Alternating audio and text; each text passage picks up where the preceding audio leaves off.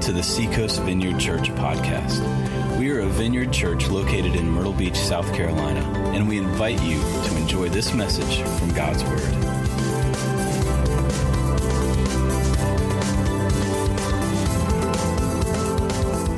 Good morning, good people. I hope you're doing well this Sunday, and I hope your Easter was wonderful. I know it was unique.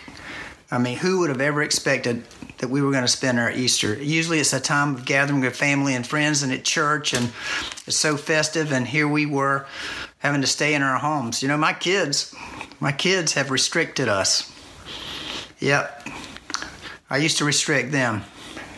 Now they're restricting us. It's like, Dad, Mom, you're not going anywhere. You're going to stay in the house. You're not going to get exposed to anybody. You're going to stay safe and healthy. So we've been good little parents. I guess payback's kind of rough because we used to do the same thing to them, right? So now Karen and I are on restriction. But I hope this thing is over soon.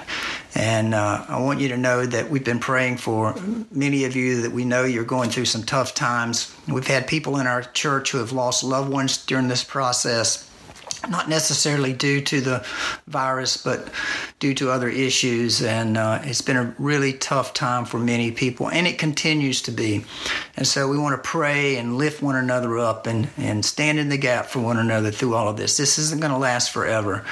And there will be a day coming when we'll have a reunion, we'll be together, and we'll be able to celebrate as never before. But until then, while we're on restriction, we're going to do the best we can. And so we're going to be over in 1 Peter, like I said. And I want to read a passage of scripture that Megan, she read. She preached the last sermon in the 1 Peter series, which I call Hope and Holiness, because this is a book of hope as well as a guide somewhat to holiness, and that is to follow God and to live the way He's called us to. And even why do that? I mean, it's in this book. And so she read this passage, and I thought it was very encouraging.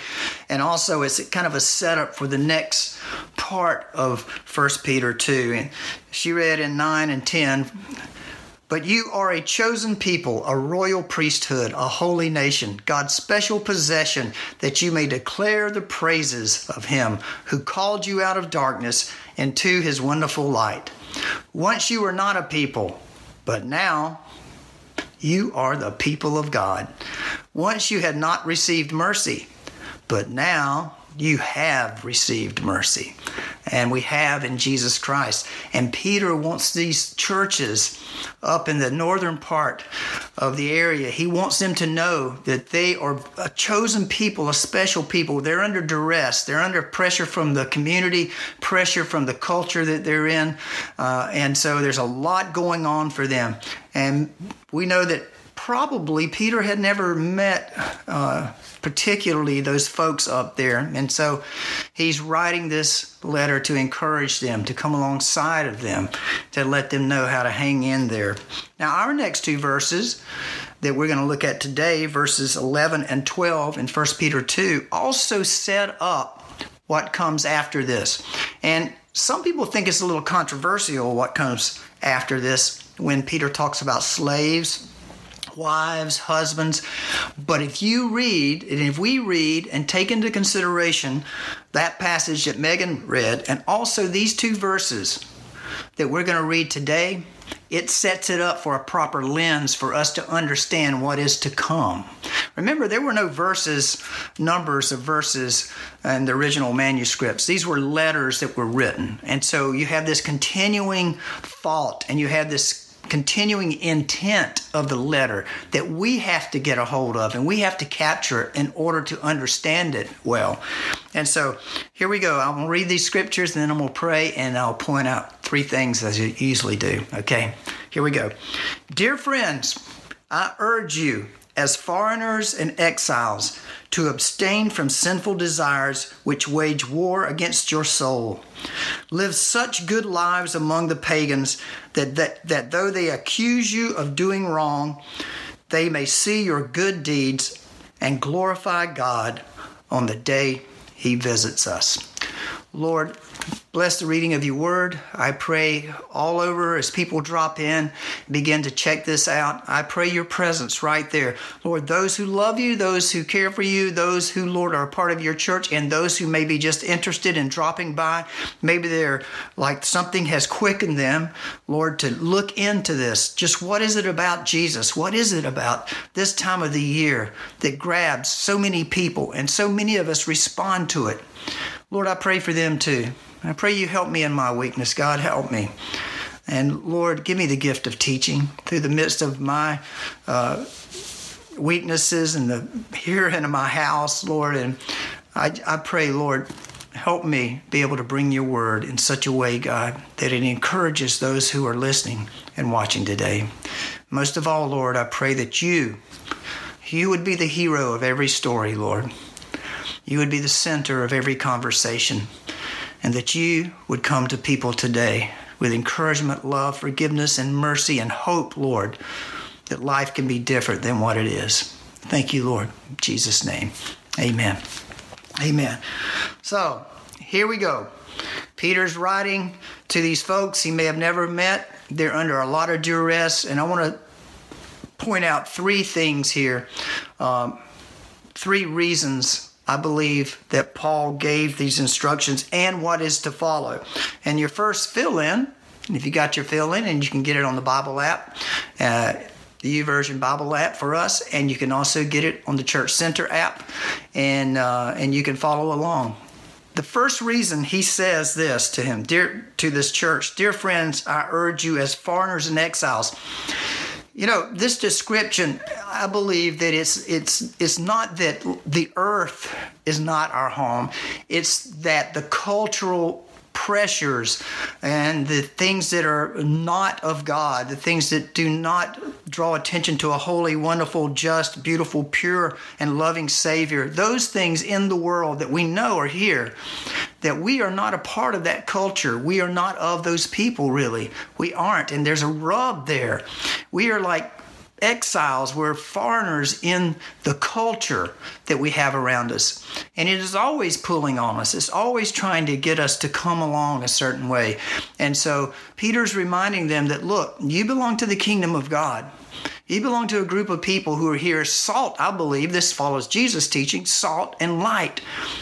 Good. You're here for the goodness of the earth. And one day this earth will be home for all of us that know Jesus, and he comes back and put everything to rights. But right now, in the culture that this church was in, much like the cultures we are in, things, they're just not as they should be. You know, we see goodness and we see light at times, but we're in the midst of a situation and a culture that doesn't honor God and doesn't really have a hunger for him in many ways. And so that was true here. And so Peter is saying, you know, you guys, there's going to be, you're not going to feel at home. You know, you're not going to feel at home in that culture that you're in right now. So don't think it's so strange that you feel like an alien, that you feel like a foreigner, that, you know, that you're being treated differently, because you're a different group. And so he encourages them with that first. And so there's the pressure in that, right?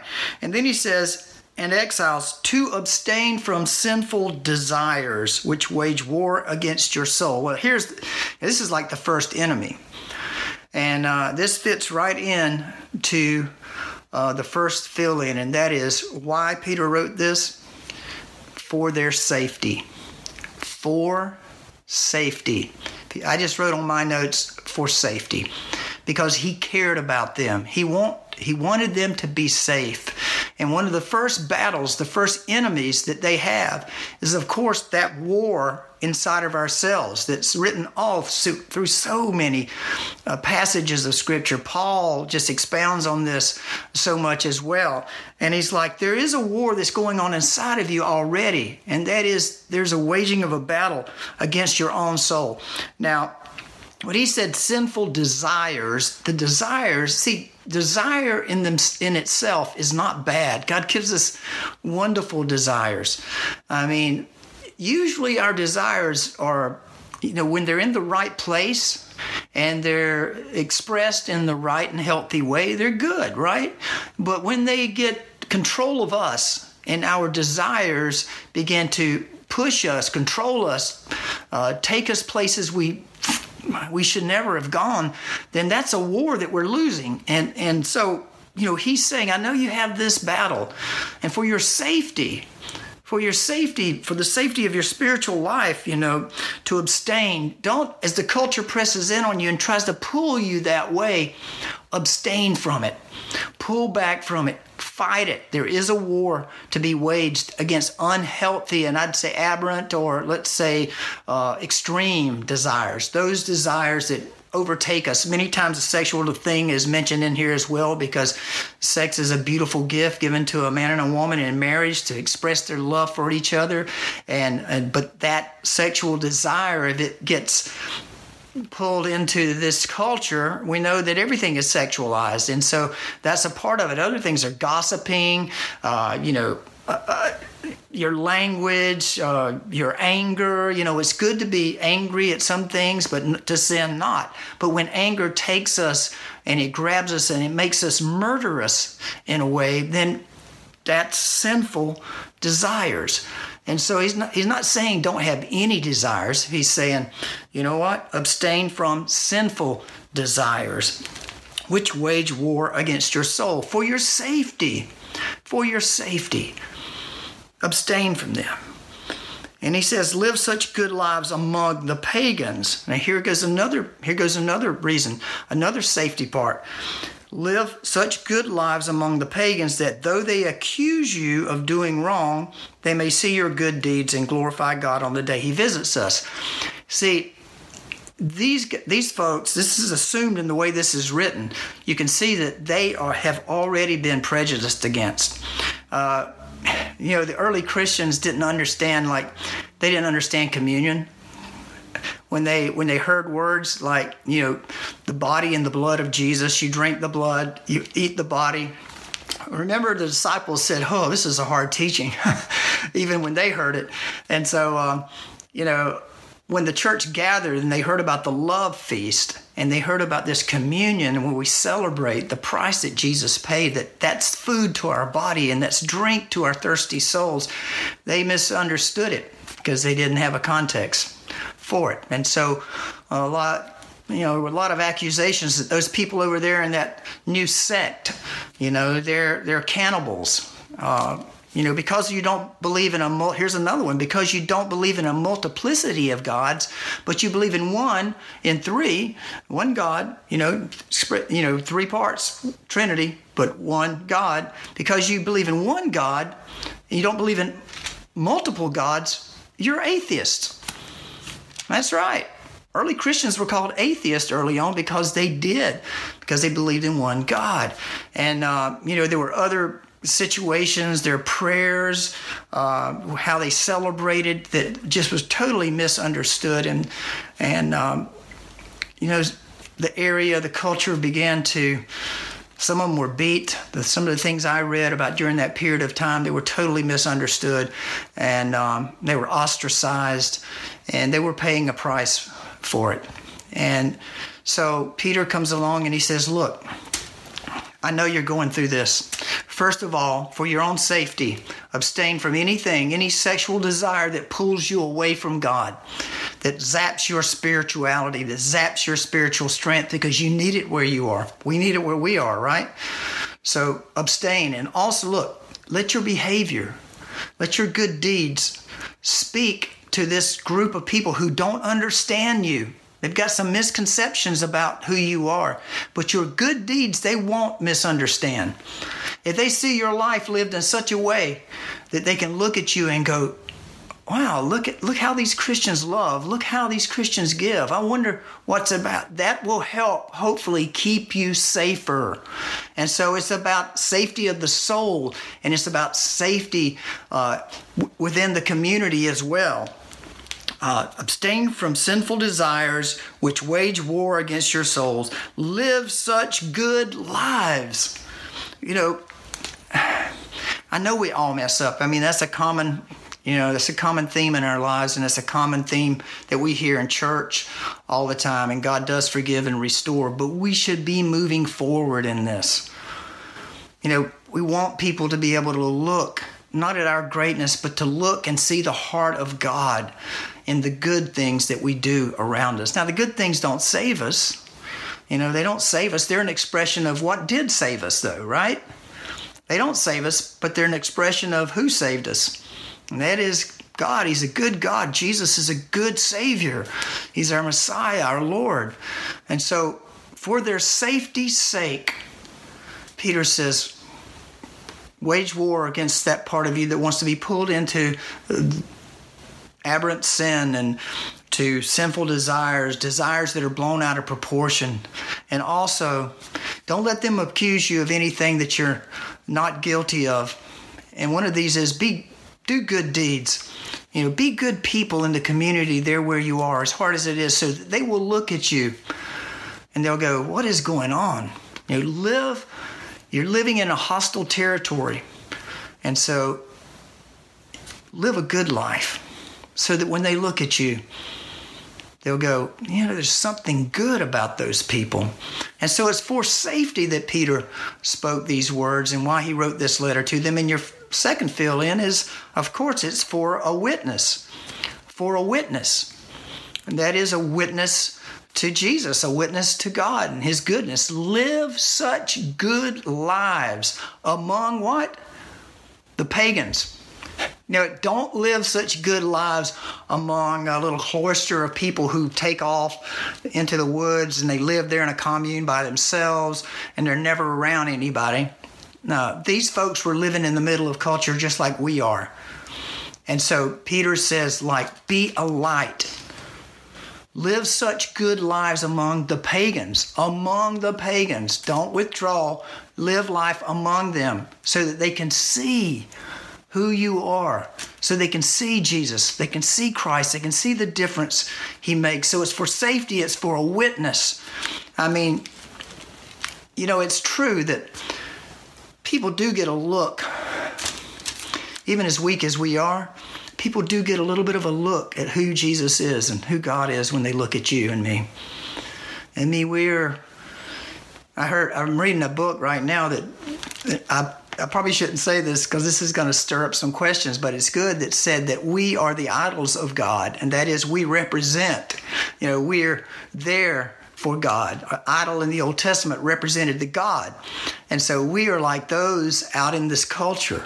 So when people come up to see us, they will see a representation of the wonderful Lord, a representation of the Jesus who saved us and who cares for us. And so it's for that witness, And honestly, when we do good things like right now, there's so many of you giving to your neighbors. I have heard so many stories of taking food over to people and to neighbors and leaving it for them. And I've heard so many stories of their sick folks and they can't cook. And so you've been taking food over. Christy and her team, with All Nations and here at the church as well, you've been feeding a large group of Ecuadorians who got stuck here because of the virus. And so I think it's 15 other churches. We've all joined together to take care of them. And you're doing those good things. And the more we do of those things, the more people get to see that our God is a benevolent God, that he's a kind, generous God, because we're responding to the goodness that we have found and we have discovered in Jesus Christ. And so Peter says, look, you're in a hard situation. The people are looking down on you. You may be suffering some persecution, but let your good deeds shine. Because if you do good to the people who really don't really treat you that well, Jesus had something to say about that, didn't he? He did. If we do that, they will eventually, and I think Peter's prayer was that they will eventually go, there's something about these folks. What is it? Look, the stories. There's so many stories of how people under tremendous persecution and duress served their captors and served the people in such a way that it spoke to a higher love than the people in that particular culture had ever experienced. And Peter is saying, look, do that. Do that as a witness to them. Do that so that they can see the goodness of God. Let me read this scripture again. Live such good lives among the pagans. Where? Among the pagans. I think, I'm going to get on a soapbox. I think one of the worst things that was ever told to me early on in my Christian life was that I needed to pull away from everything and everybody that I was used to hanging out with.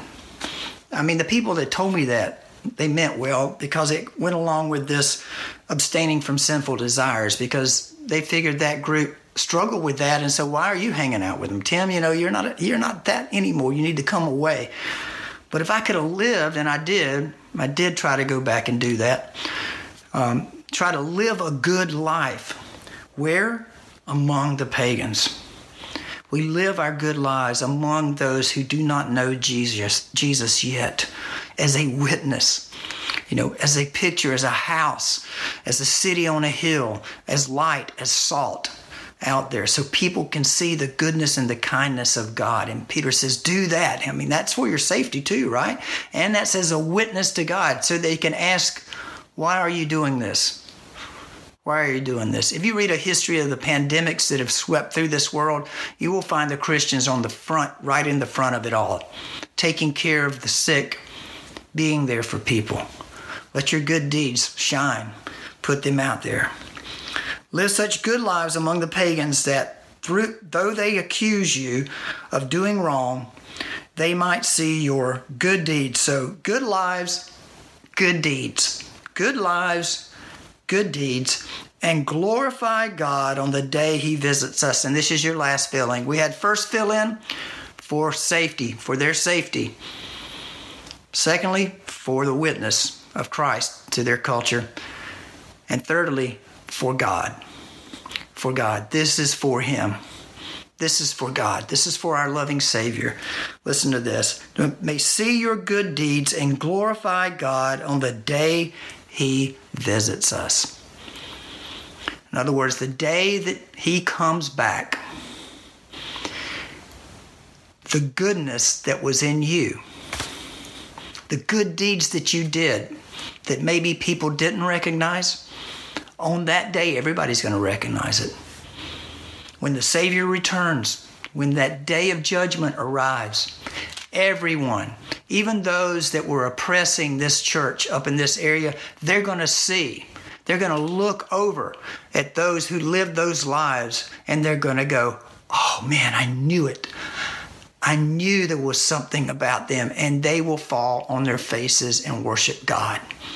This is for God as well. Whatever we do in this world, wherever we are called to do it for him. So for safety's sake, for witness, and for God.